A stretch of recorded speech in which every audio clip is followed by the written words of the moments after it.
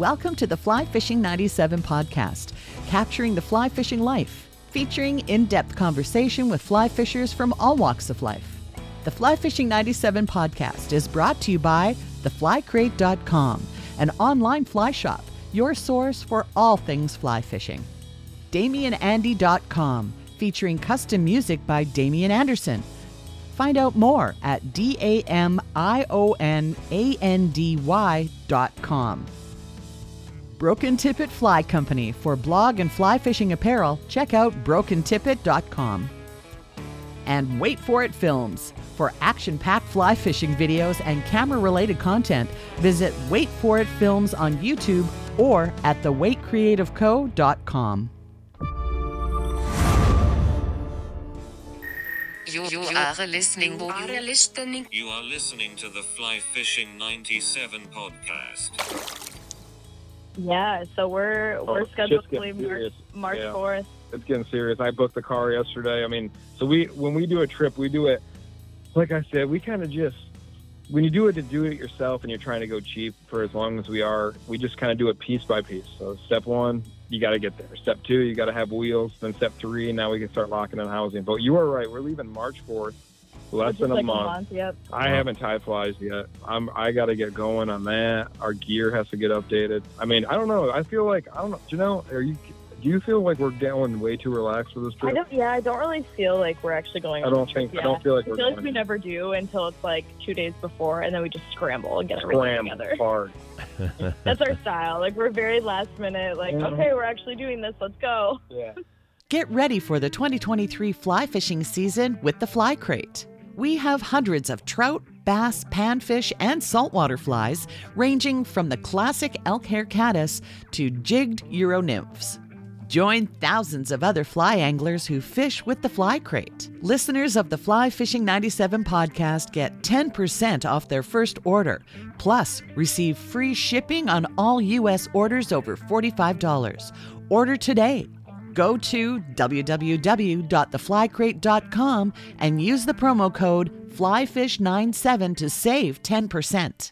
Bringing the biggest names in hunting, fishing, and the outdoors together in one place. The BC Outdoors Show, March 24 to 26, 2023 at the Chilliwack Heritage Park in Chilliwack, British Columbia. Fly fishing, fly tying, outdoor gear, lodges, fly shops, rods, boats, RVs, and much more. See you there at the BC Outdoors Show, March 24th to 26th in Chilliwack, BC. Welcome to this edition of the Fly Fishing 97 podcast. We are so happy you found us, and guess what? We're going to head to a beautiful part of North America. We're going to head down to Key West, Florida. We got a couple of folks on the line that are avid fly fishers. They've been doing some DIY Patagonia, New Zealand fly fishing trips. We're going to talk all about this. They had a podcast called the Bum Diary Podcast. They're on YouTube as well. Check them out. And I know we've got Trent and Janelle on the line. They're working at Schooner Wharf in the Florida Keys. Guys, thanks so much for coming on the show. I really appreciate your time today. Yeah, thanks for having us. What an intro, man. We're happy to be here. Well, I've been keeping up with you guys, man. I've been watching you build your coolers and your trucks and the flower farming and, the hanging out with the dogs. And you look like you're living the life. And then now you're telling me you're working at Schooner Wharf, so can't be all bad. And next thing I know, you're heading off fishing. So sounds to me like you guys are doing all right. So let's talk about, I always like to talk on the show, guys, and Trent, let's start with you. Where did you find fly fishing? Like, where did it first show up in your life? So I left Michigan. I grew up in Michigan. I grew up real poor on a farm, and I left my farm. I was milking cows at 6 a.m. And so I always had a travel bug, and I had a crazy uncle, and he would just show up every 6 months with a hot air balloon or something he would just buy. So I was always kind of liked his stories and his travel stories. So when I turned 18, I moved to Yellowstone National Park, and I was just a bartender server because that was my way I made money. And then, when I first went to Yellowstone, I was a bass fisherman from Michigan. So I said, I'm never going to get into fly fishing because I had so much money in bass stuff. I was like, man, I don't ever want to do another fishing thing. So I tried to do rock climbing. Because I always tell people that Montana is just like an adult playground, and you have to pick your passion, whether it's mountain biking, rock climbing, or whatever it is that you do, because it's so expensive. And I always said I wouldn't want to do it, and then one thing led to another, and man, I just got it. I mean, it just kind of found me, I guess. And now, yeah, I don't think I've thrown a real rod since like 2010. It's been a while, man. Janelle, what about you? Where did you first come to discover fly fishing? Oh man, you know what? I discovered it 6 years ago when I met Trent Denhoff. Okay. He was the man. He was the man that introduced me to fly fishing. Before, I actually grew up on a lake, so it was your typical bobber worm fishing for like bluegill and sunfish and whatnot. Also grew up in Michigan. Well, anyways, when I met Trent, he introduced me to this world of fly fishing. He told me basically this was our first date. He goes, "I'm going to Montana. If you want to come with me. Otherwise, maybe we'll meet down the road somewhere." And I obviously took advantage of that, and so we went out to Montana, and I threw my first fly rod. Listen, we fished. Here we go. We fished. The reason, like Janelle, there was a moment in New Zealand. It was like 3 years into Janelle's fly fishing shit. It was like, and there was a moment in New Zealand where Janelle catches this trout. I mean, she did everything. Like it was like, hey, that she tied on the fly, she cast it to this trout. I got pissed off at this trout. And so I kind of moved downriver, and Janelle was like, I'm just going to try again. And dude, she always had it took her like 3 years. She always had like these little issues, but I will never forget the first time she made this. Anyways, what the point of that was in New Zealand, I was like, at the time I was like, holy cow, I think Janelle's passing me. And in the last 3 years, it's been kind of crazy on the river. But when we first started, we went to Montana for 1 month, and Janelle, tell them how many fish you caught. Even with red worms and an indicator, how many fish did you catch? I couldn't catch a fish. Oh my God. I couldn't catch a fish. Fish would be rising everywhere. Tell them about the day on the one river with the rises in the pockets. Oh, there was a moment. This was my first trip ever fly fishing, Like I said, I had never thrown a fly. I was, 21 years old. And we were standing on a riverbank in Montana. And of course, it's like perfect conditions. The sun is setting, the fly hatch is going on. And there's this pocket, and you just see at least 25 fish rising. And I was throwing a dry fly out there, and I could not catch one. And Brent was such a thing. He was getting so mad at me. Come on. Because he had been fly fishing for years. And of course, in this scenario, as an experienced fly fisherman, this is the easiest thing ever, right? So that was my first experience, and of course I stuck to it. Trent was very, very patient. I mean, I had been already guided in Montana for 5 years, and I have never seen. It was like fall. It was October. It was a mahogany dun. I've never seen so many mahogany. I mean, there was you could have it looked like a salmon fly. Every fish in the river from 3 inches to 30, it was just all in this pocket, and I was just like, oh, woman, all you got to do is just get a roll cast out and get your fly more than 1 foot away from your floating line. Use that 9 feet, and oh my God. But dude, it's different now, man. It's different. Janelle, I don't know. I think I rode the boat too long for her. It took her a while to row the boat. It took a lot of years for her to row the boat through some whitewater. So she had way more years on the rod than me. So I don't know. I think I'm starting to slip. You guys, she's catching you up. Yeah, but needless to say, no, I had never fly fished up until I met Trent, and now it's addicting. Once you start, you don't stop. Yeah. So. Amen. So I'm curious, guys. I like to talk influences, kind of like who influenced you and where'd you learn. It sounds, like you kind of took a lot of cues from Trent. But Trent, who would you cite as influences in the fly fishing world? Well, mine is the Park Fly Shop. Richard, I think is his name. I'm gonna hate that I don't know that name anymore. Park's Fly Shop in Gardner, Montana. So he's the legend. He's been there forever. He is the legend of the Yellowstone River and the Yellowstone National Park. He's written a ton of books. He's not my influence at all, but he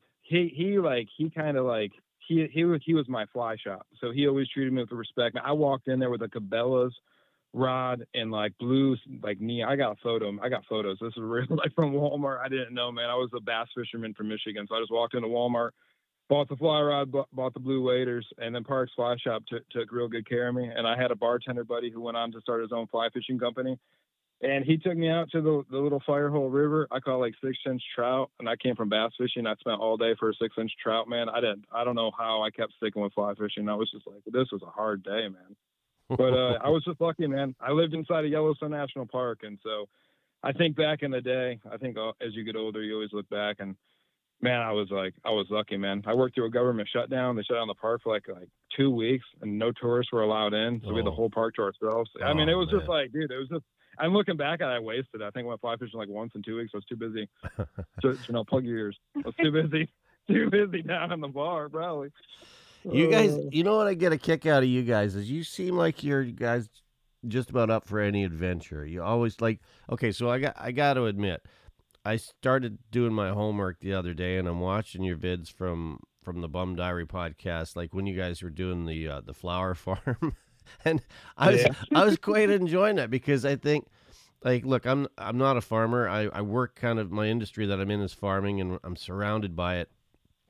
I guess we're all farmers in a way if you have a garden. And like, I think there's so much.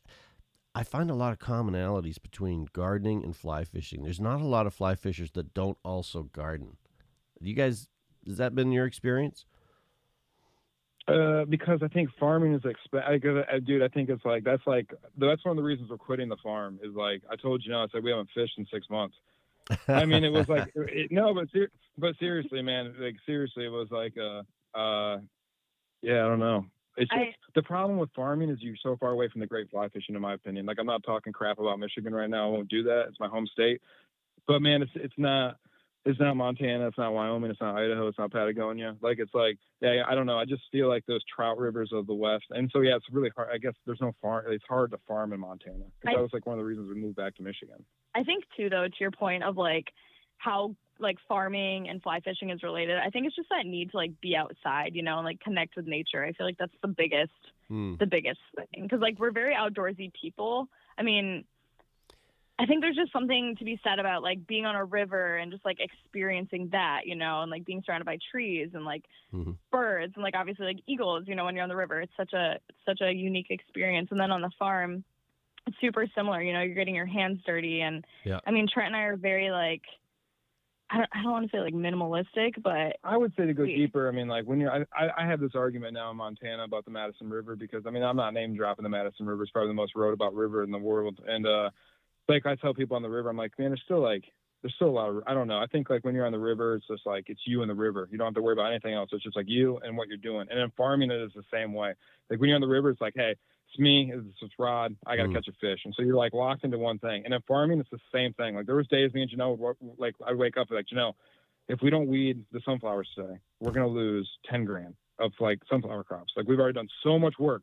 And all we have to do is weed it one more time. And so, I mean, like, you just kind of lock into like one thing. It's like, I'm just going to pick this stupid weed over and over again. Just like when you're kind of like fishing, like, especially in New Zealand. It's like, I'm going to cast a stupid fly into this pocket. And you have to have so much patience, man. Who's got more patience, you or Janelle?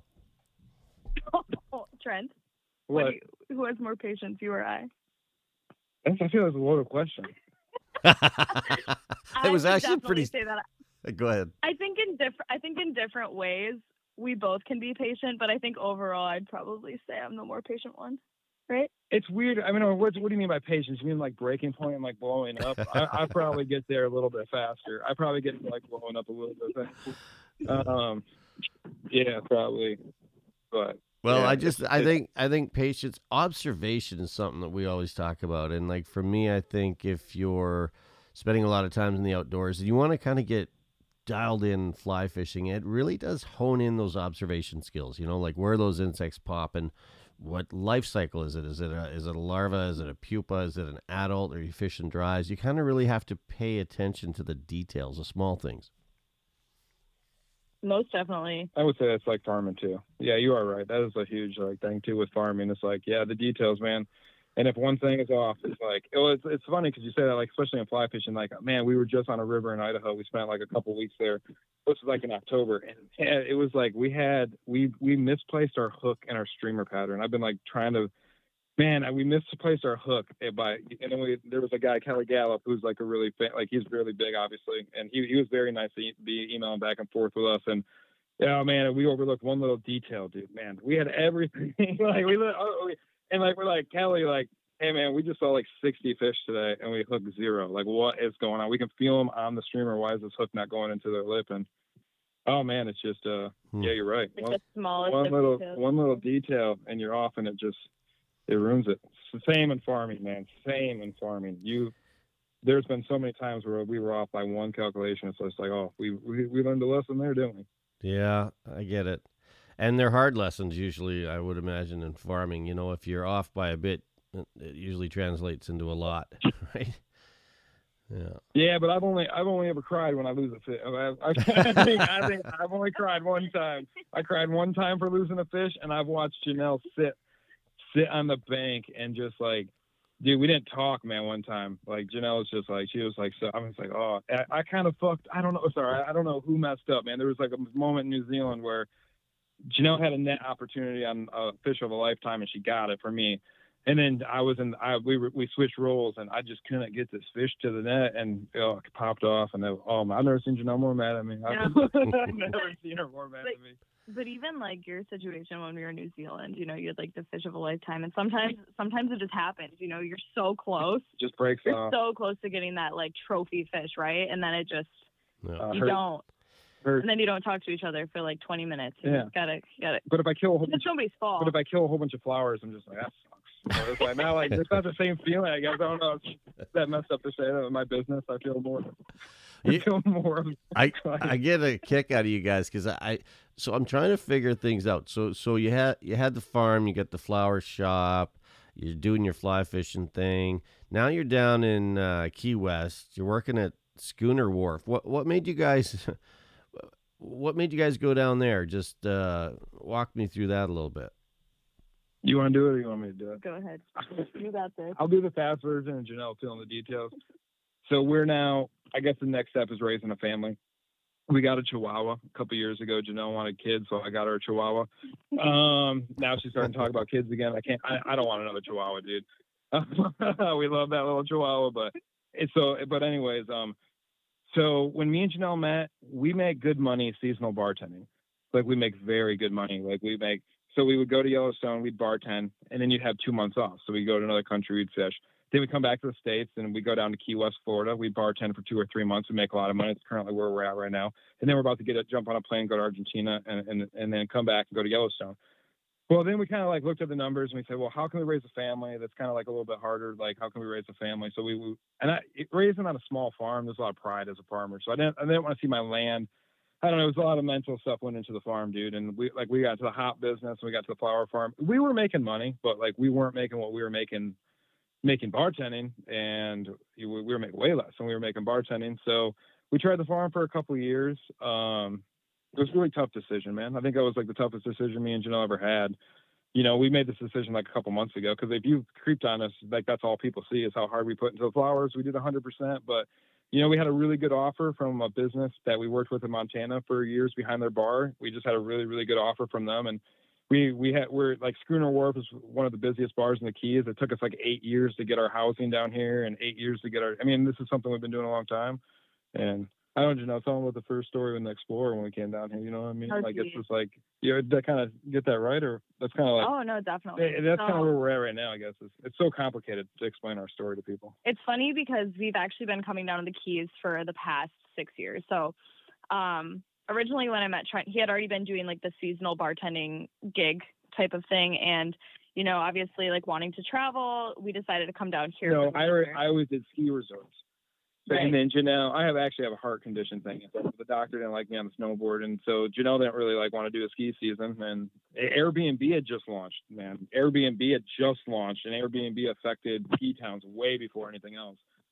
So I kind of saw I was like the first wave of like Airbnbs, and I was like the first one to be like, man, it's really hard to live at 10,000 feet. Like I can sleep underneath a palm tree if I have to in Key West, and I will. Me and Janelle, the first year we came down here, this is a real story. It's like a little embarrassing, I guess.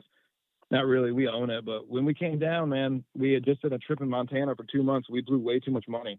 And we came down to Key West. When Janelle will tell you, like, she'll tell them how much, like, we're living out of a Ford Explorer. We rolled into town in a 1992 Ford Explorer. We were living out of the back of it on like a futon mattress. We had a cooler. That's where we were keeping all of our stuff. We had like Pouring out $50 a bucket. we had like $50 in And quarters. we went to the gas station, and I'll never forget. We got down to the Florida Keys, and we were rock paper scissoring to see it. Who would go in into the gas and pay for gas with Pay for quarters? gas. And it was So that we bad. could like It was that bad. Hey, but find a place to work. the next so week though, we were making $500 a night. And Wow, that must Yeah, have yeah. been weird. That's yeah. Well, that's what I mean by do it yourself, dude. So with this do it yourself, like New Zealand was the same way. We went to New Zealand with like $20K. We landed back in the States with like we did not do our budget correctly, and we landed back in the States. I don't we even think we didn't have like 20K. I think we did New Zealand for like 6 or 7K. But anyways, we felt like 20K. Dude, we landed in Florida, and we upgraded from the '92 Ford Explorer to a '92 Ford van, and it wasn't our high top van that we have now. So we have our third van now. But anyways, dude, this van. I parked it at Mom and Dad's trailer park and over by Tampa Bay. And we landed from New Zealand, and Mom and Dad came and got us. They got no money, but Mom and Dad came and got us to the airport. And like we begged for jobs. Literally said the first job they'll give us a bartending shift.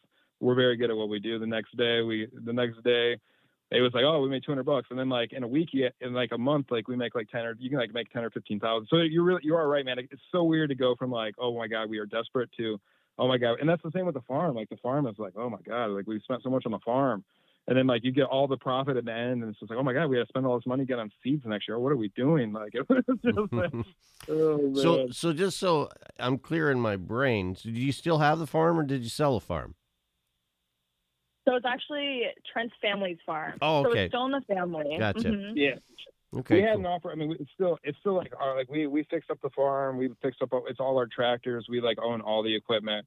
Like we pretty much own everything. All the stuff is still there. We're not sure what we're not like. I don't know.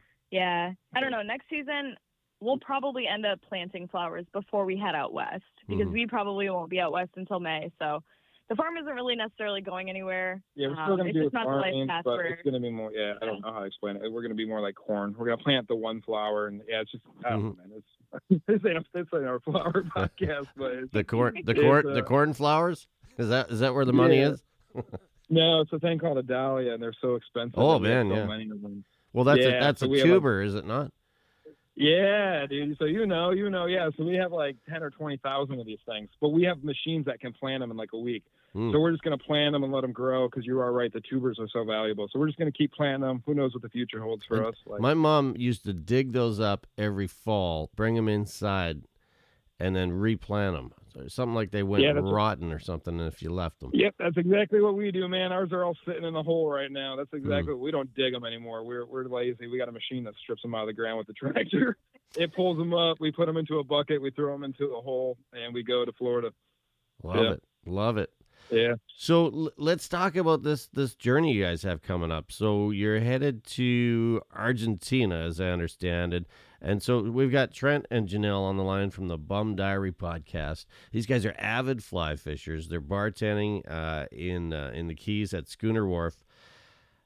I'm kind of getting a little jealous here, guys, because you guys are exactly why I started this show, to capture that kind of fly fishing lifestyle. Because I think you said it yourselves, you're gonna start a family. So right now, if I could give you some advice, take advantage of this time right now, because you got, you know what I mean? Like you have an opportunity here to get out there, do some things, and when you get back, it might kind of be more on the farm or more in day jobs. But man, tell us about this trip you guys have coming up to Argentina. First off, where are you going? What kind of waters you going to be hitting? And like, walk us through the journey that's coming up. All right. So like 2 weeks ago, we kind of just bought tickets because that's like the first thing we always do. Like, so we like just buy tickets first because then if we don't go, it was only like $1,500. So we, Which is a lot, but for Argentina, it was like the price you couldn't pass. So We had to wa- we just have to buy these we tickets. didn't. So Argentina, we were in Argentina in 2020, and we had landed for 2 months. And so right when we landed, like we were in Key West, and everybody was starting to get sick. It was like January, February 2020, and so all the cruise ships were landing, and everybody was starting to get sick. But there really wasn't this term for anything. It was just like, hey, there's a lot of people sick in China. So we knew what we were getting into, and we were working with a company called Outcast Rafting. Outcast Raft Company. Well, and one of they my gave us faves. Always Yeah, had Outcast growing up. And so we wrote them a email, and we just said, hey, we were looking at a raft that they had, and I was very curious about this raft. I was like, hey, man. And so they kind of started writing me back, and they were like, what are you guys planning on doing with this raft? Because I was like, hey, man, I see this raft that you have. It looks like it can go in a backpack. Do you think it can fly? Do you think it can handle big, like, rivers? Not like whitewater, but can it handle, like, going a week down a river? You know, it was high quality. It was made by Erie Raft Company, which I'd been a whitewater raft company with that company. And so I was like, okay, so we really trusted them. Like, we trusted this thing. So anyways, worked out this deal where we could take this raft down there, beat the hell out of it, and then bring it back and kind of return it. And like, so we like really wanted to get this trip done. We're like, oh my God, we have a raft in Argentina. Cause that's like the biggest thing in Argentina. It's like, you need, I'm a lazy. Janelle's different. Janelle likes the small streams. Like, I like to wade fish. Yeah. But no, like to have, like Trent was saying, to have a raft in Argentina is huge. Well, I love fishing. Even in New Zealand, I'm like, oh, if I had a raft. I just roll cast to the bank. Yeah. I'm very lazy. Slow down, cover a lot of water. Yeah. And you can get to rivers that you can't, like, man, there's like some rivers, like, I don't know, if being a raft, you have a really great access, anyways. And so my first year, I went to Argentina right before Janelle, I went to Argentina, I crashed this raft. I crashed this raft into a pretty big rapid that I shouldn't have taken it down. And I had to like hike out, and the Argentinian military had to help me. It was horrible. Then I got really sick, and like, I had to like leave the country, and like, then like I had another raft. I was like, oh my God, here we go. And so we pushed this trip knowing that there was like, I don't know, man, there was a lot of talk about this flu. And so we were supposed to be there for 8 weeks. We were there for like 2 weeks, and we were like driving around, and like everything got progressively. Everybody knows. I'm not going to go into that. Like, everyone knows what happened. And so we were like sitting there on the side of the river, and we were like, hey, like, should we just wait this out? Is this not this might just be like H1N1. This might just be like, this might not be that bad. You know, like nobody knew at the time. And so we were planning, like, hey, we got like $6,000, you know, that's a lot of money in Argentina. This was way before anybody knew what inflation was. And like, we were like, man, we almost like waited it out in Argentina, and the NBA had shut down. I remember looking at Janelle and like, listen, the NBA doesn't shut down. Like, sports don't shut down. I don't care what the presidents are saying. Like, sports do not shut down. I said the NBA is literally shutting down going into playoff season. I was like, this is weird.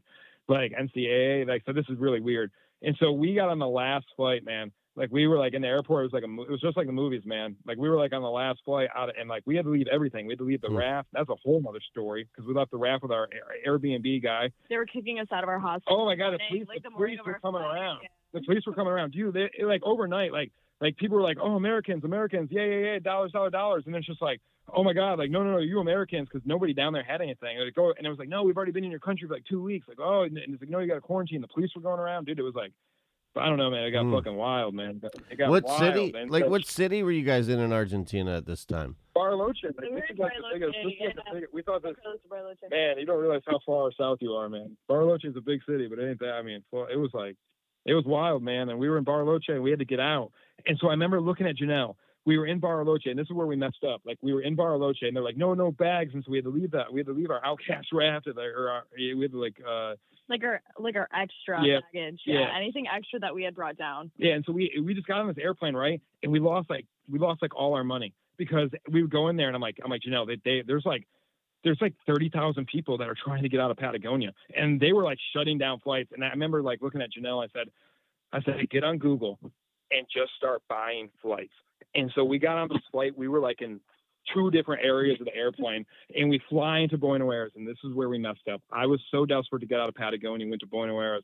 If you don't know anything about Argentina, like, Buenos Aires is huge, dude. Buenos Aires, like, if Argentina is the size of America, Buenos Aires is New York City, and Patagonia is California. And 90% of the people live in this New York area. So we flew into Buenos Aires, and it was a different world, man. Like, now we were like, oh my God, we were just in Patagonia with like good water, and we could have eat the fish, and we had friends down there. Like, we could have made it down there, but now we're in the streets of Buenos Aires. Like, it was like, oh my God, man.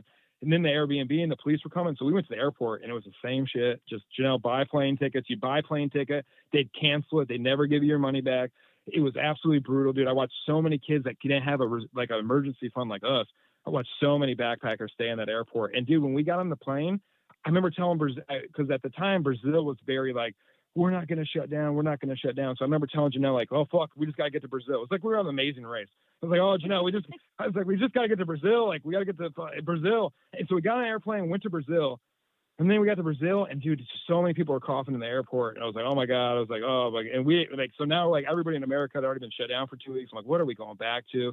It was, dude, nobody remembers the beat. Like everyone's like, makes like we're at the end of it, but people don't forget. I don't care who you are in the beginning of this whole, everybody was like, what's going on? And so we flew into Miami, man. Yeah. We got on this airplane, and it was all stewardess and airline. It was like, I don't know how we got on this airplane. It was just, the whole airplane was like stewardess and other airline pilots that were American getting out of South America.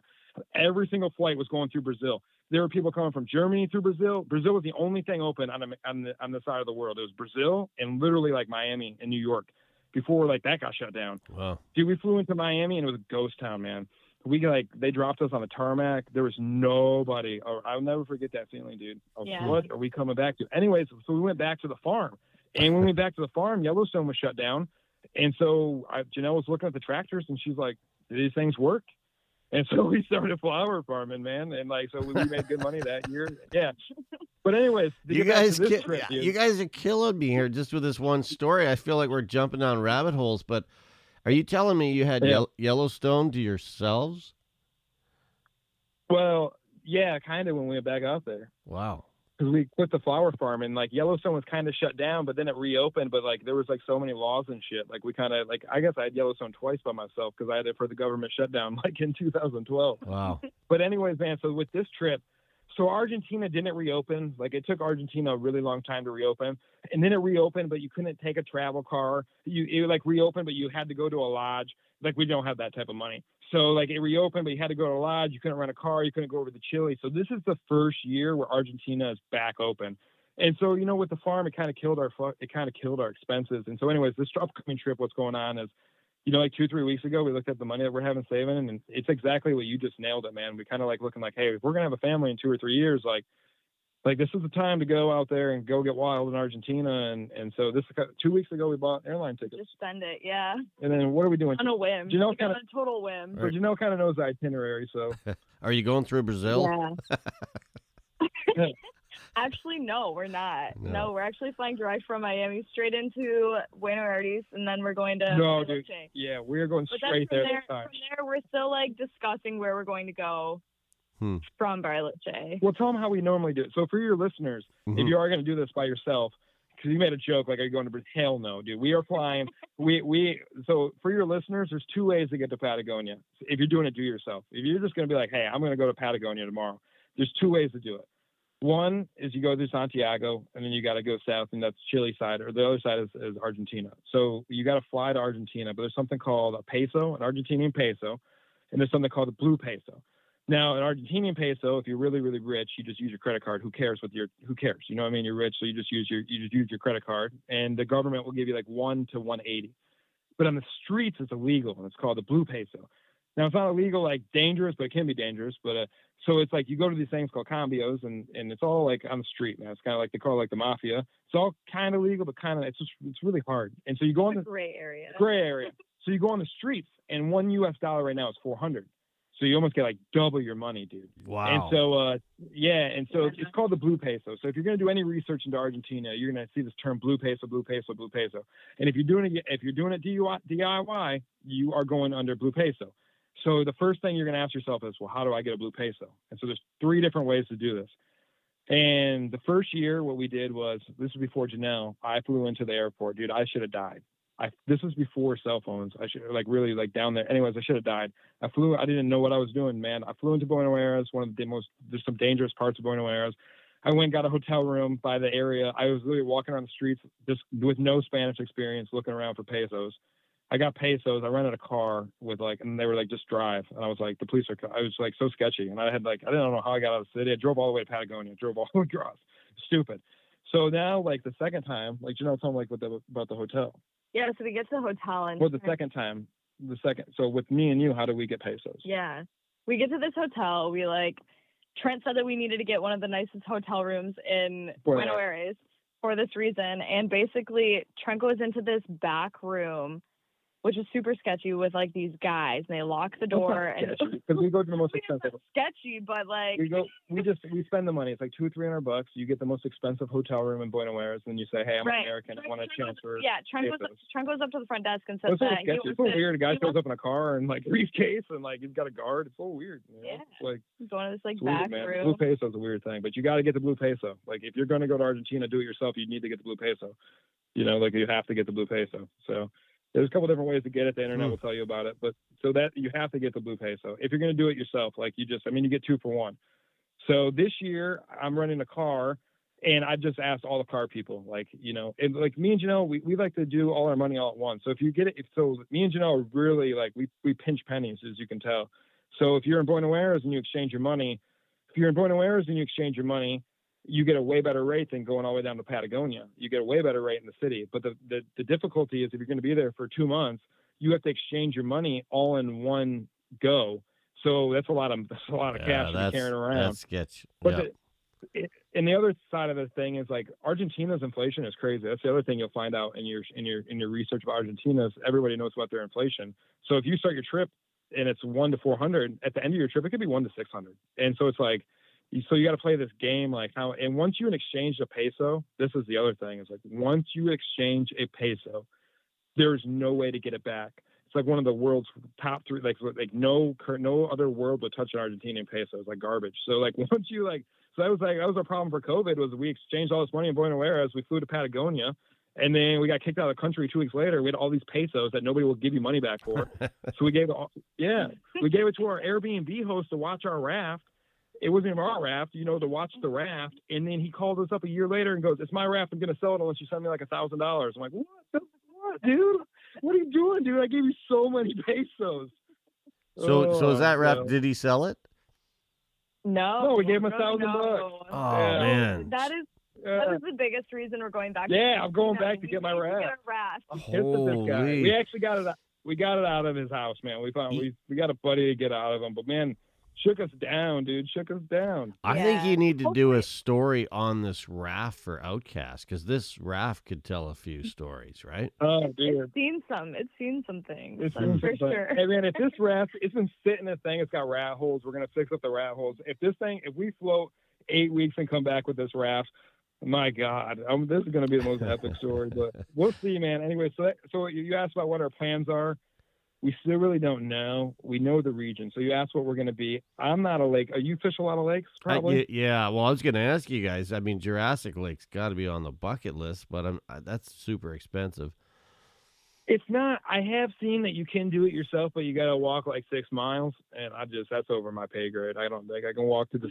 Are you familiar with the steppe of Argentina? With the what of Argentina? Sorry, the steppe. I don't know how to call it. What's the steppe? The steppe. How do you say that word? The steppe? Yeah. I think it's the steppe. Yeah, La Steppe. Yeah, I don't know. Essentially, it's just like the desert of Argentina. It looks like it's windy. Nothingness. It looks windy as hell.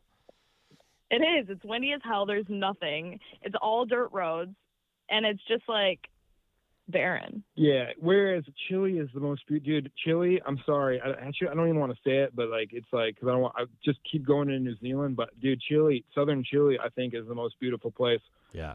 I've ever seen. Like, so I mean, southern Chile rivals New Zealand. There's some South great Island, fishing. really Great fishing too.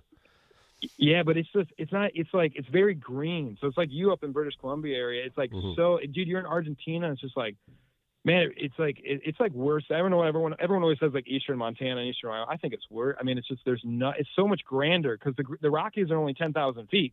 Mm-hmm. So, you know, everyone's like, oh, it looks like Eastern Wyoming and Montana. I was like, not really, because our mountain's only 20 or 10,000 feet. So, yeah, it does look like that. But, dude, you're talking like hundreds of miles. Why? I mean, it is like the Alps are I mean, or not the Alps, but the you know, down there, it's like I mean, it's crazy. But in general, no, we don't do a ton of like lake fishing. We're very much so floating down rivers, wade fishing on rivers.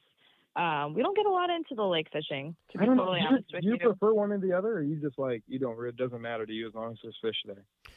You guys, you know, you're jogging my memory. I had a group that did a fly fishing film for the IF4, and they were in Patagonia, and they were fishing for brown trout, and I mean some of the largest brown trout I've ever seen.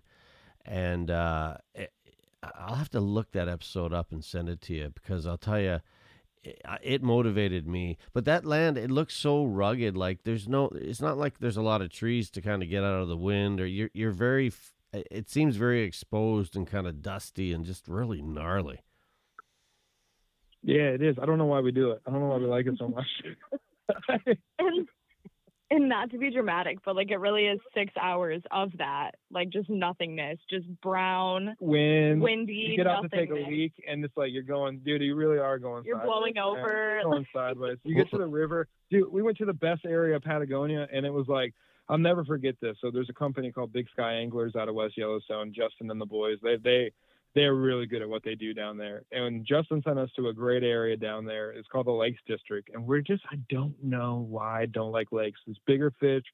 I like rivers. I don't know. Maybe it's like the poetry of a river in every hole. Mm-hmm. I don't know. Whereas when I'm just still fishing, I don't do it. I just don't know why. That's just not what gets me there. I don't know why. But anyway, so he sends us to this area.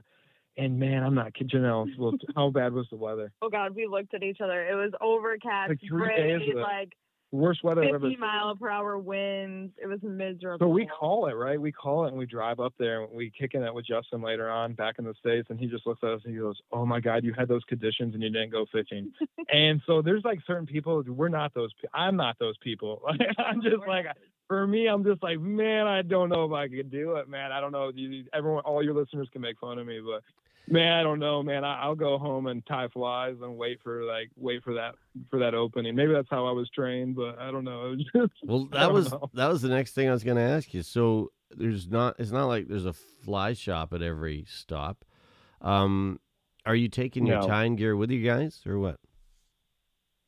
Yeah, Janelle hates it. Janelle, we're telling the story about me and my fly tying gear. Trent, anywhere we go, Trent always brings his entire fly fishing gear, right? Janelle hates it. Fly tying gear. Janelle hates it because I don't even really get into it, but I'm always tying. But no, it always cracks me up though because it's like a whole suitcase of stuff, right? And it's not small. It's not a small suitcase by any means. And 90% of the time, probably more than 90% of the time, he never ends up actually tying flies.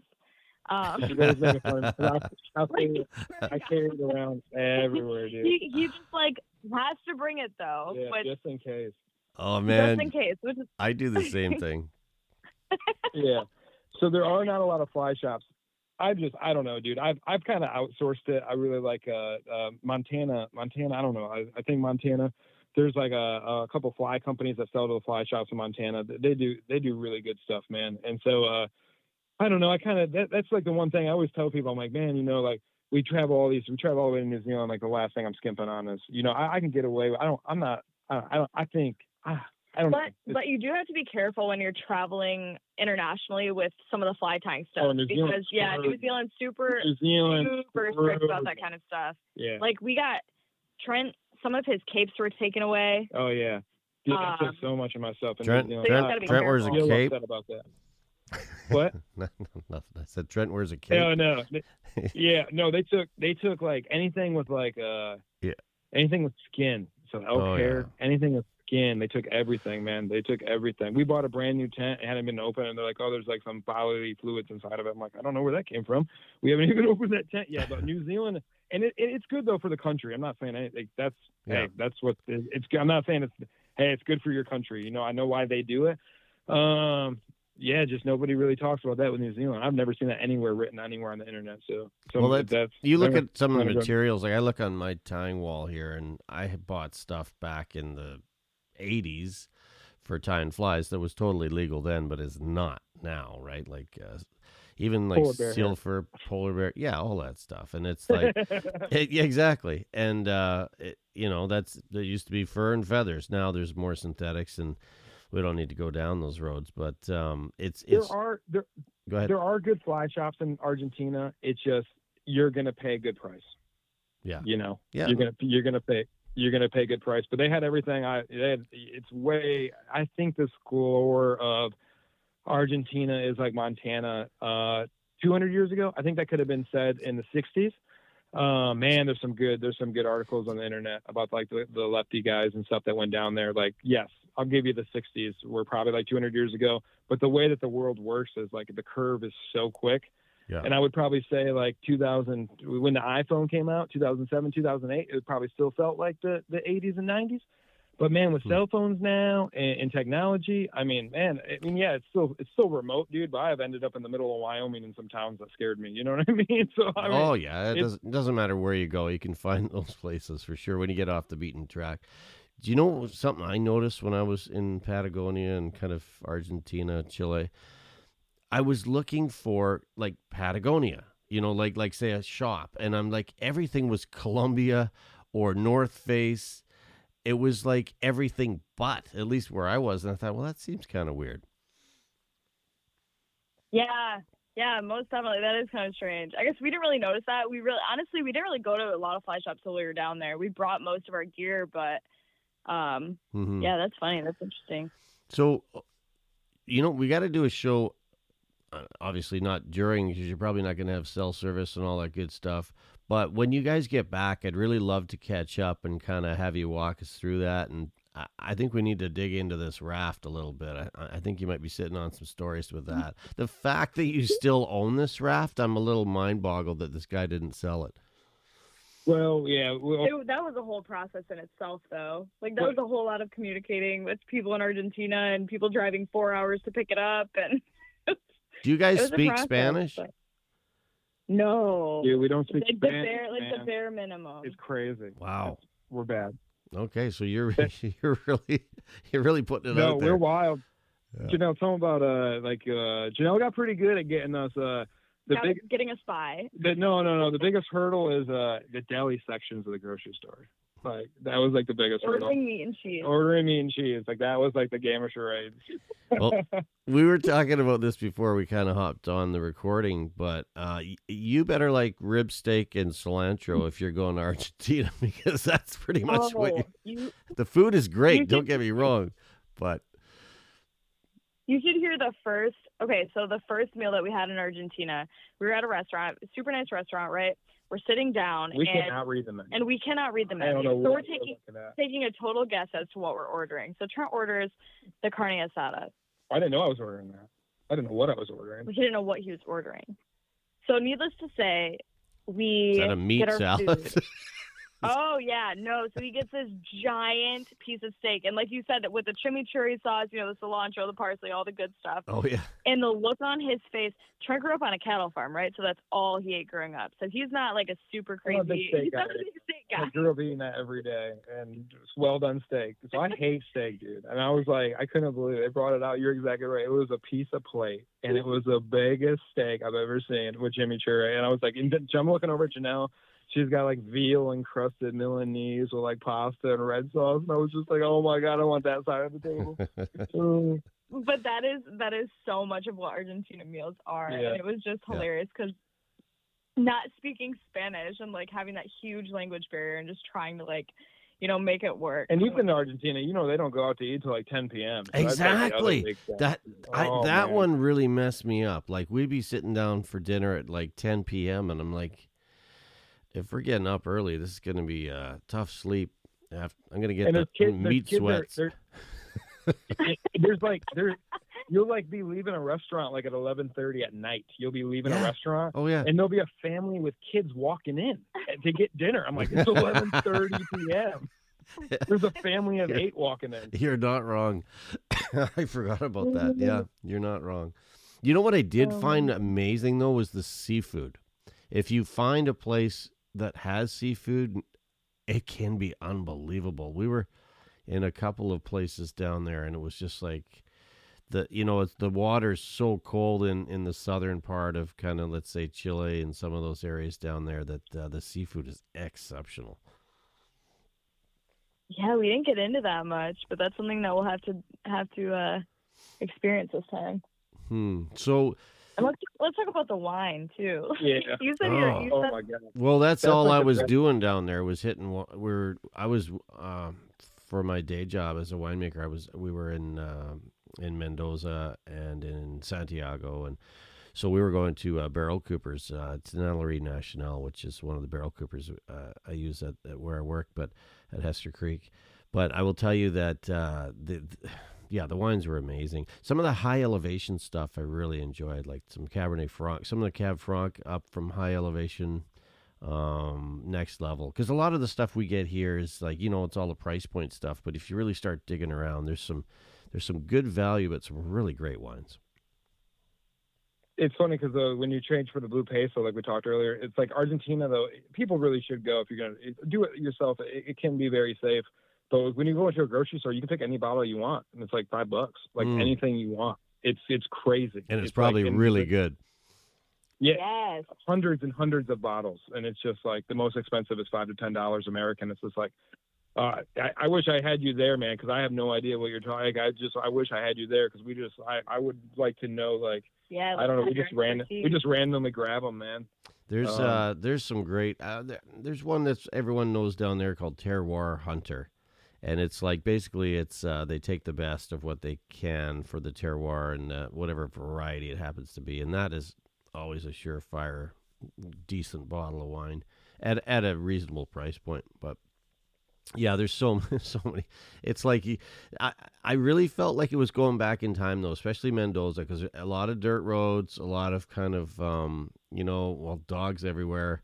That one really got me because I'm a big dog guy, and you go in like even Santiago. Every time you go around a corner, there's 20 dogs, and they're just kind of just hanging out. Right? You think, who owns that? Well, nobody owns them. They're just walking around. That was the one thing they told me to get was a rabies shot. I never did do that, but probably wouldn't be a bad thing to have. That's not a bad idea. We don't have a rabies shot either. Janelle's got a wild dog story for Argentina. Oh yeah. Oh my gosh. Yeah. So we sat down at this restaurant. We were in San Martin, right? San Martin. Yeah, maybe. San Martin. Yeah. Anyways, we're eating lunch, and there's just like this hound just hanging out by the restaurant, no collar, nothing. And it is just sitting at every table, and everybody's just feeding it, a little bit at a time. And, one day then we get in the car and we're driving, and there's another dog that comes to an intersection. I'm not joking you, looks both ways and then crosses the street. Like, these dogs know what they're doing. Oh, yeah. Stops at the intersection, looks both ways, and just walks across the street like a freaking pedestrian. It was so funny. That's not the story I thought you were thinking. Our shit. That's not the story I thought you were thinking of. What story were you thinking of? What the dogs you hated? Oh, God. Oh, no. There was I'm not exaggerating. There was a full moon. Trent and I are laying in bed after a long, hard day of fishing. Yeah, we finally got the raft exhausted. going. Got it up and running. We had a hard day. It was probably like a 6-hour float. So, of course, we started this float, man. We thought we had nailed it. No Patagonian wind. We thought we had nailed it. We start the video. So we start the float, and I'm wearing a cutoff shirt, and I'm wearing shorts. Janelle wearing her like shorts and t-shirt. And dude, by the end of that trip, we were wearing waders, a down jacket, a Gore-Tex jacket. We were paddling into a gale force wind. I've never been colder in my life. And I was like, dude, the weather report's there. Nobody knows but the Lord, dude. Nobody knows but the Lord. No. And we thought we had caught a break. We get back to this cabana. Oh so my we get God. back to this cabana, which are like these little cabins that you can rent to stay. And we're sleeping on this bed. It's probably like 1 a.m, and I'm not joking you. It was like every dog in the neighborhood decided to get together. It was some Lady in the Tramp shit. And they are howling at the moon. 20 dogs. 20 dogs. On a hillside. 20 dogs just howling and barking and howling and barking all night long. All night long until the sun came up. Yikes. Yeah, so the dogs down they're there. all wild. It's crazy. They're just like you said. They just like there's like no. I don't know if anybody actually owns these dogs, but they're all healthy and good look. I don't know. But you are very right about the dogs. They're street smart. If you're looking both ways across the street, you know where to get your scraps. You know what's going on. They're not fools. Oh no. We had little Frederico. That's what we called him. He followed us all around Santiago, but. We used to name them, but it's horrible. I'm being a dog person. It's like, man, nobody's looking after these dogs, but they're making it somehow, They're making it, and a lot of tourists take them home, man. You see some. I do so much research in the sphere of South America, and you see so many like Oh, I was riding my bicycle across Argentina, and now I got a dog, and I'm flying. Just you see that story? Oh, I was hiking this trail, and now I got a dog, and he followed me all the way to Colombia.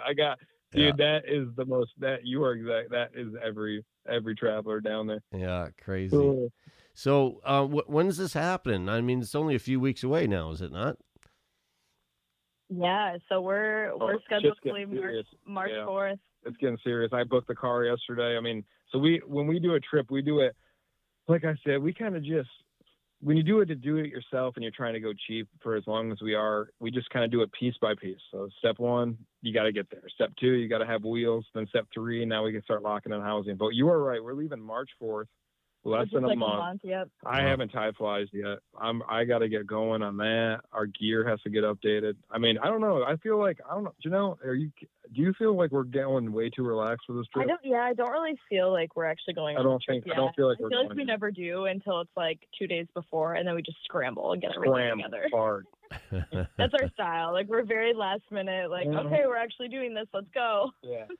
Yeah. Well, so when are you working you guys are working at the bar at the Schooner Wharf up until kind of that time, and then it's trying to save a little money for the trip and just all in, or what? Yeah. Well, we hit our goal. So we're at our monetary goal. We haven't put our 2 weeks in yet. Janelle wants to get married down here, so we're still trying to figure that out. We've been engaged for 100 years, so we're trying to officially. Is this happening? Hold on a second. Back the train up. Is this happening before the trip?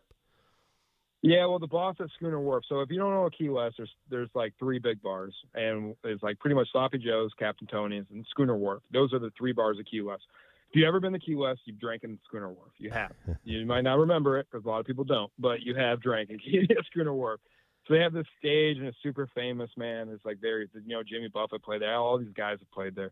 It's a very, very famous stage. And the boss kind of made a joke one day because Janelle was always like, that's even a longer story about our engagement. It's even longer. We're not going to go down that road. Janelle don't like it because it paints Janelle in a bad light. Oh my gosh. Uh-oh. Here we go. So we've been engaged for way longer than intended. And anyways, so we've been talking to our boss about potentially getting married in Key West. And like Trent was saying, there's this big stage and there are performers all the time. And she made a comment about, she and her husband, they got married like on Duval Street, which is, the main thoroughfare. Think of it as like Bourbon Street in New Orleans, any tourist town bar road. And she got married on a balcony at one of these. And so she was trying to convince us to get married on the stage of the bar that we work at. Like literally in the middle of our shift, just go up there and say I do. Which at this point, after being engaged for 4.5 years. Whoa, 4.5. Trent, what's going on? It's been Listen, come on, man. Are you growing your own flowers for this wedding or what? I would. It's so hard because I don't know how you are in your life, and I don't know how your listeners are, but for me and Janelle, with money especially, I think maybe because me and her were both raised so poor. I think with money and the value, we look at the money of value. And so we've gone back and forth. Like we were so close 4.5 years ago. We were so close to signing the line for like a $15,000 check. We were so close, had the money, didn't really need the money. We were so close to hey, we're just going to sign this check. We'll be bartending. We'll make that in 1 month. So let's just throw a big wedding. For our big wedding. So close to sign that check. And then we're looking at this check going, we just did 2 months in New Zealand for $8K. You know what I mean? For $8K, we did New Zealand. Like we're looking at this house in Argentina right now. I don't want to talk about the housing market down. I don't want people I want to beat people down there. But anyway, there's so it's really hard for us. Look at the money. We're I don't know. That's how me and Janelle kind of look at stuff, man. It's I don't know. So that's why we've kind of had this engagement because we go back and forth hey, blah, blah, blah. And then it was kind of funny. The boss was like, I'll marry you on that stage and pay for everything. And I was just like, oh, you will. Hey, you still got 2 weeks or 3 weeks. Yeah, we still have 2 weeks. Well, we haven't told him we're quitting yet. Well, 2 weeks. I think we're going to. Oh, crap. So you know what? We're going to have to back this show out because he doesn't want to find out about it here, does he? No. Definitely not. Definitely not. The boss? Boss. Yeah. She it don't matter. Listen, in 2 weeks, we got to put our 2 weeks in, and she's going to be devastated. And then we can just be like, hey, but we're going to get married on your stage. I might throw that angle at her. So, that's great. But every year we say it's our last year in Key West, man. Every year we say it, but it's just hard not to come back here. It's just Key West is a beautiful place of America. It's the island life for sure. What's the energy like there? Is it just totally chill? I've never been. Yeah, it's super laid back. It's like almost sometimes too chill, to be totally honest with you. But then you have like the invasion of the one-day tourists, and then it just like. And I hate Jimmy Buffett. As a bartender That's down what here, we call it. It's a little joke, but as a bartender down here, we all say we hate Jimmy Buffett because we have to listen to him every day. But he captured it. no, You like know? it really is everything that you'd think of. You know, the palm trees, the super laid back atmosphere. You know, anything goes in Key West. Like There's nothing something- surprises me anymore. You know, like There's sunken treasure all craziness over. that happens. Someone's always finding gold coins, not us. I'm like, oh my god, like Yeah. this is like so like this is really like a wild island. right, beautiful, perfect weather. Like Mm-hmm. everybody needs to see Key West. Hard to- It is. It's hard to find housing. It's like everywhere else in the world, you know. But if you get, I don't know. It's just Is there not any like bone fishing or tarpon fishing near you that you can take advantage of? Oh, there totally is. yeah, oh yeah. Key West is. Yeah. Dude, there's so many good fly guides here. We just can't afford it, man. Like I say, so that's another joke we make to the tourists because tourists will always ask us that. They'll be like, "Oh my god, like I was just in Yellowstone. Oh my god, I ate at your bar. Oh my god, and you go to Chile and all that stuff." And they're like, "Oh, you must tarpon fish down here." It's like, well, we can't like afford everything. We have never been, dude. We've been down there 6 years and we've never thrown a fly rod out there because I can't take my gear out there because I'm afraid of the salt water. So I'm like, man, I can't take all of my expensive trout gear. I'm not going to risk taking my 8-weight out there when I'm about to get on a plane to Argentina. Like, I'm just Right. sorry, I can't afford that. You know, and you can't, I don't know, like it's hard to go out there. You see all these tourists. I got so much respect for you. If you're the tourist that comes to Key West and you stand on the beach and you cast your fly rod into that wind, so much respect, man. So much respect, dude. It's the same tourist that goes to Yellowstone. I always tell Janelle, this is what I get back to me being like a pansy about weather. Like people come to Yellowstone, they'll have 2 days. And so it'll be like August 20th and we'll have a snowstorm and it will be like 42, sleeting. And we'll go down the Madison River. And there'll be 15 cars and people. And I'm just looking at Janelle going, man, these guys only have 2 days and this is what they got. Oh, my God. I feel so bad for them. Yeah. It's nice to be able to pick your spots, like that calm day in Argentina that turns gnarly pretty quick. Yeah. Right. No, really quick. But Janelle caught it. But- Janelle caught a big. Yeah, we caught. Yeah, Janelle, it's like probably some of the best fishing that we had in Argentina. no, it's great. But I love it. back to like the tarpon fishing in the Keys. We just, you know, like Trent was saying, we kind of just like put our heads down and work during the season down here, and then Yep.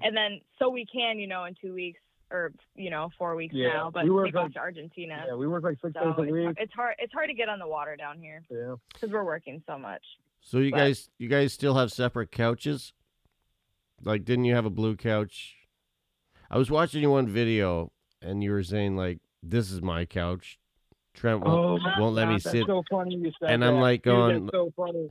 So That's you guys, so funny you said that. Oh my God. Dude, you know what's good? You know why I like you? You're very good. I'll give you this. You're a very good interviewer because you catch on to the drama between me and Janelle. Like we do a lot of videos, and you have caught every drama piece in our life, and it's so funny because no one else will have ever caught that. So we have 2 couches. One's a blue couch and one's a red couch. Now I go to a lot of farm auctions. It's my what's it called when you have a bad habit that you need to cut out of your life? Or addiction? Like, Addiction? Yeah, Something like addiction. that. So I have an addiction to something called a farm auction. So pretty much it happens everywhere. Montana, Idaho, Michigan. You know, an old farmer will die. They'll come in, they'll clean house. If no one's ever seen an auction, it's just like TV. They just sell the whole house. And so I got an addiction for these farm auctions. And, you know, Janelle she gets the itch every now and then. Sometimes she's by herself and she spends too much money. And sometimes I spend too much money. And Janelle bought this couch and I gave her so much shit. She bought this red couch and I gave her so much crap for it. And then I kind of commandeered it. What's that called when you take it over? Well, He totally took it over. I was He la- like gave me so much shit. We were loading it up. He's like, "What did you do?" I was like, "This is great." And then it's now his couch, But the video and I'm not allowed on it. No, but the video you're talking about is the video you're talking about. The drama in our life is so we have a barn. So when we were running the farm, we had a barn. Now having a business owner with your wife is, dude. We live in a cabana down here in the Keys. We live in a cabin that's like $500. It's like It's like a little beach bungalow yeah, shack. it's totally. It's an old Sure. chicken It's coop. totally. Yeah. illegal. It's totally. It's sounds like illegal, a dude. sounds It's like a new- yurt. Sounds like a yurt. or Yeah. something. Oh, it's And this used to be a peacock shed, dude. This guy had peacocks, and it's a nice peacock shed. It's probably 10 feet long, wide by 20 feet long, and it's got like a cage out front so the iguanas don't get in here. But he doesn't have peacocks forever. And so this artist, dude, it's updated though. this artist guy who paints oil paintings down here, he turned it into like a retreat where he would come out here and paint paintings. And it's got an electrical cord out here. We got to walk to the bathroom and stuff. But where was it going with this? We were talking about the couches. Oh, so so our whole life, me and Janelle lived very closely. So we work together. We live in the back of a van. We live in the back of a van together in Montana. So in Montana, our housing is our van, dude. It's not a camper van, dude. We're not those people. It is a van that we've been living out of for like forever. We're not like influencers with a van. We have an old Ford van. We've been living out of it because it saves us rent. And dude, if we can save $2,000 a month over 4 or 5 months, that's $10,000. That's a trip to New Zealand. So we don't care about sleeping in our van. And so me and Jenna are always together, dude. We are always together. And people always look at us and be like, how can you guys come to work together? How can you work 8 hours together? How can you drive an hour home? How can you live in a 10 by 10 foot spot? How can you go live out of a truck, a Subaru in New Zealand? How can you live out of a van? People just do not get our lifestyle. So to do the couches, dude. So when we were running the business, the only time me and Janelle got close to killing each other when we were running the business, it was getting so stressful because when you were running the flower farm business, Janelle is like the designer and like she's like the person talking to the bride, and I'm like the production guy who's like got to get it out of the fields. And so that was like where we would butt heads. And so we had these two couches, dude, and we turned them opposite directions. And it was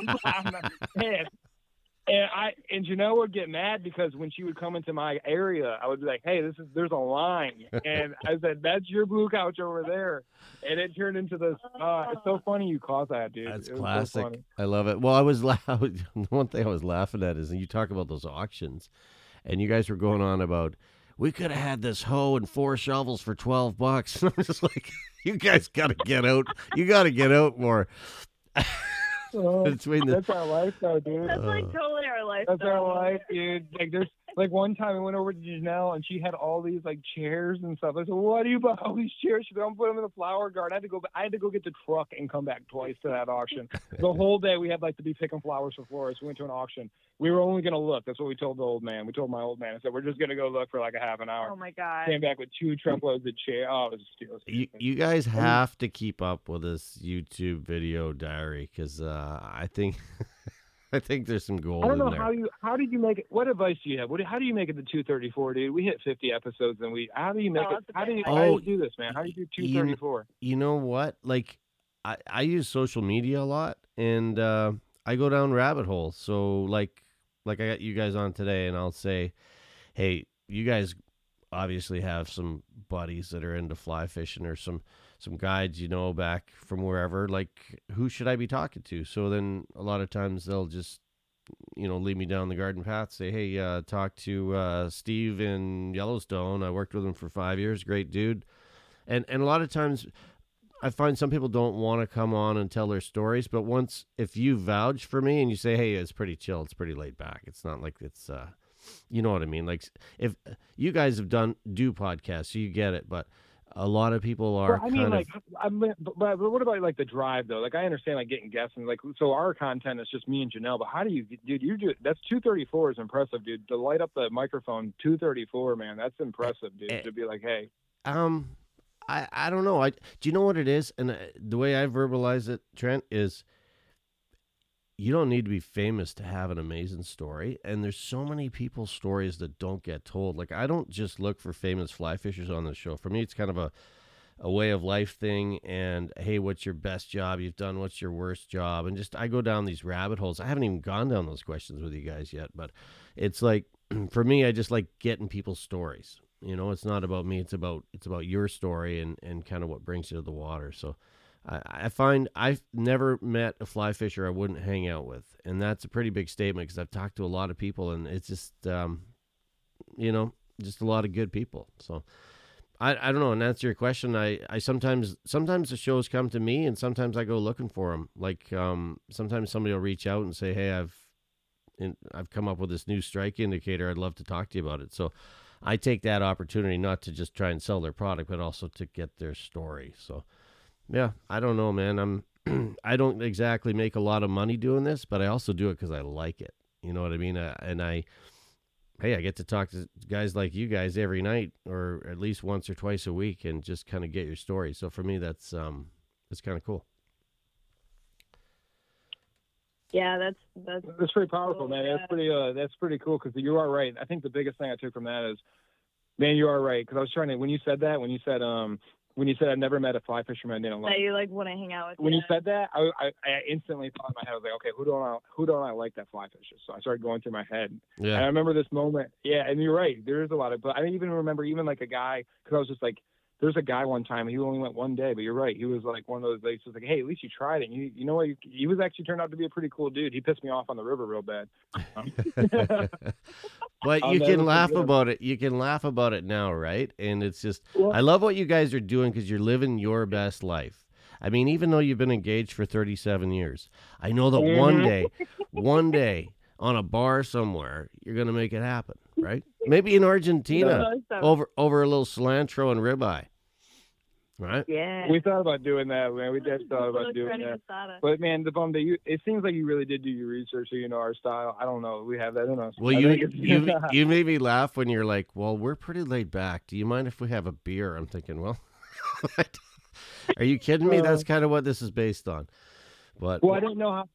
It was funny because our podcast turned into. We had this segment one time. We threw a segment called Drunk Diary, and so it just kind of. It wasn't like Drunk Diary where we're like blacked out, but it was like, oh hey, we just farmed all day. We're 2 or 3 beers deep, and we forgot we were supposed to do a podcast.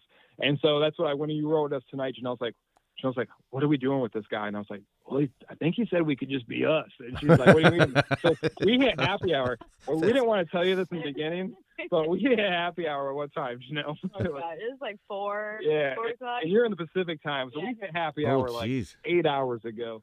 So I think we did pretty good for a couple beers in. You guys are holding it together. What kind of beers were you drinking tonight?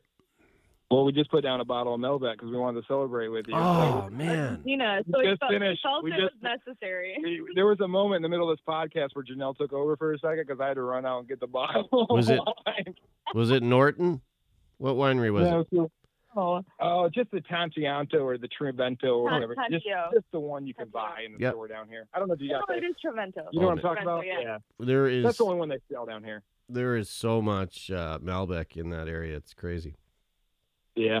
But yeah, man, if you're cool with it, we'd love to update your listeners. I mean, I guess if you only get one play on this and you write us back and say, yeah, there was no plays on that interview, so we understand. But that's not how I roll. Nobody listens. I don't care. No, I'm just gonna keep doing this. So, no, let's touch base and find out. I want to know what the fishing was like. I want to hear some good stories. I want to hear about this raft.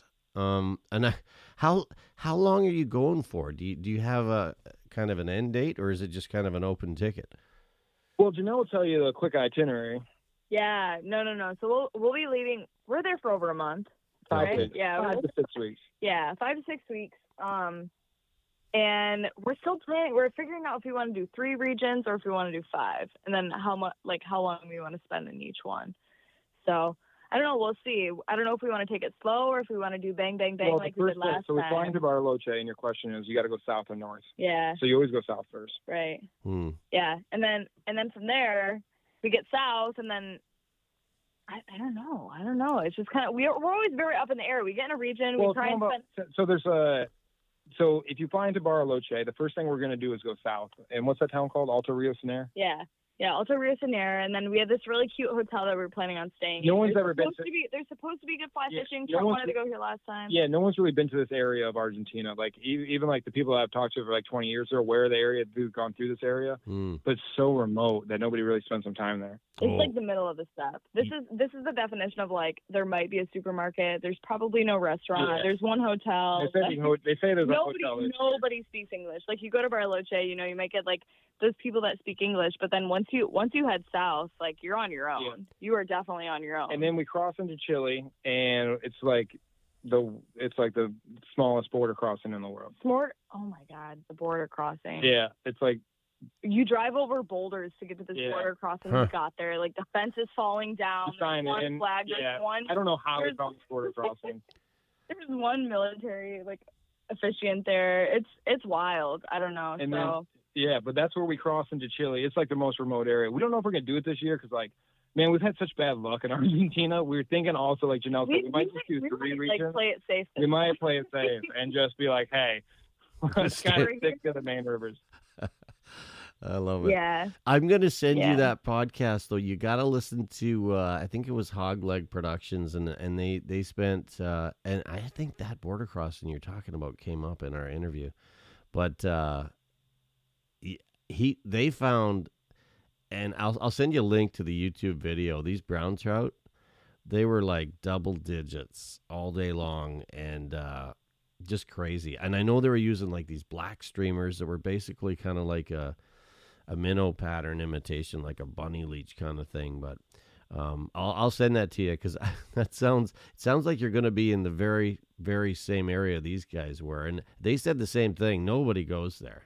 So I think the more remote you get with that, probably the better the fishing, right? Yeah, I think you're talking about exactly where. Yeah, I think the problem with going more remote in Argentina is you don't know what. There's literature down there. I mean, I own every single guidebook that has ever been published down there, man. And it's like, I mean, some of the literature, dude, it is so remote, man. I don't know. I don't know. I've had such bad luck. I don't know if I'm starting to become a pansy. But I told you, I said, should we be trying to do this big thing right now, or should we just get our raft and get out? So we're gonna see what happens. No, Yeah. that's awesome. Yeah. Well, listen, guys, I wish you an amazing trip, and don't work too hard before you head down there. But please do me a solid and check back in when you get back, and update our listeners on, if somebody plans on doing a DIY trip down Patagonia. I think there's a lot of value in throwing that out there and telling your experience. But thanks so much for sharing your story on the show, and I love what you guys are doing. Keep doing it, and have a great trip. Thanks so much, Mark. We appreciate you. Yeah, thank you, brother. Stay warm up there. We've been chatting with Trent and Janelle from the Bum Diary podcast. Check them out on YouTube. They're in the Florida Keys right now at Schooner Wharf. And, hey, that's not a bad place to be either. They're heading out to kind of a DIY trip in Patagonia, Chile, Argentina. Gotta love the sound of that this time of year in the winter up here. But thanks for listening this time around. We'll catch you next time on the Fly Fishing 97 podcast. Thanks for listening to the Fly Fishing 97 podcast, powered by theflycrate.com, your source for all things fly fishing. Wait for It Films, featuring fly fishing videos and camera-related content. Custom music from Damian Anderson, and by BrokenTippet.com.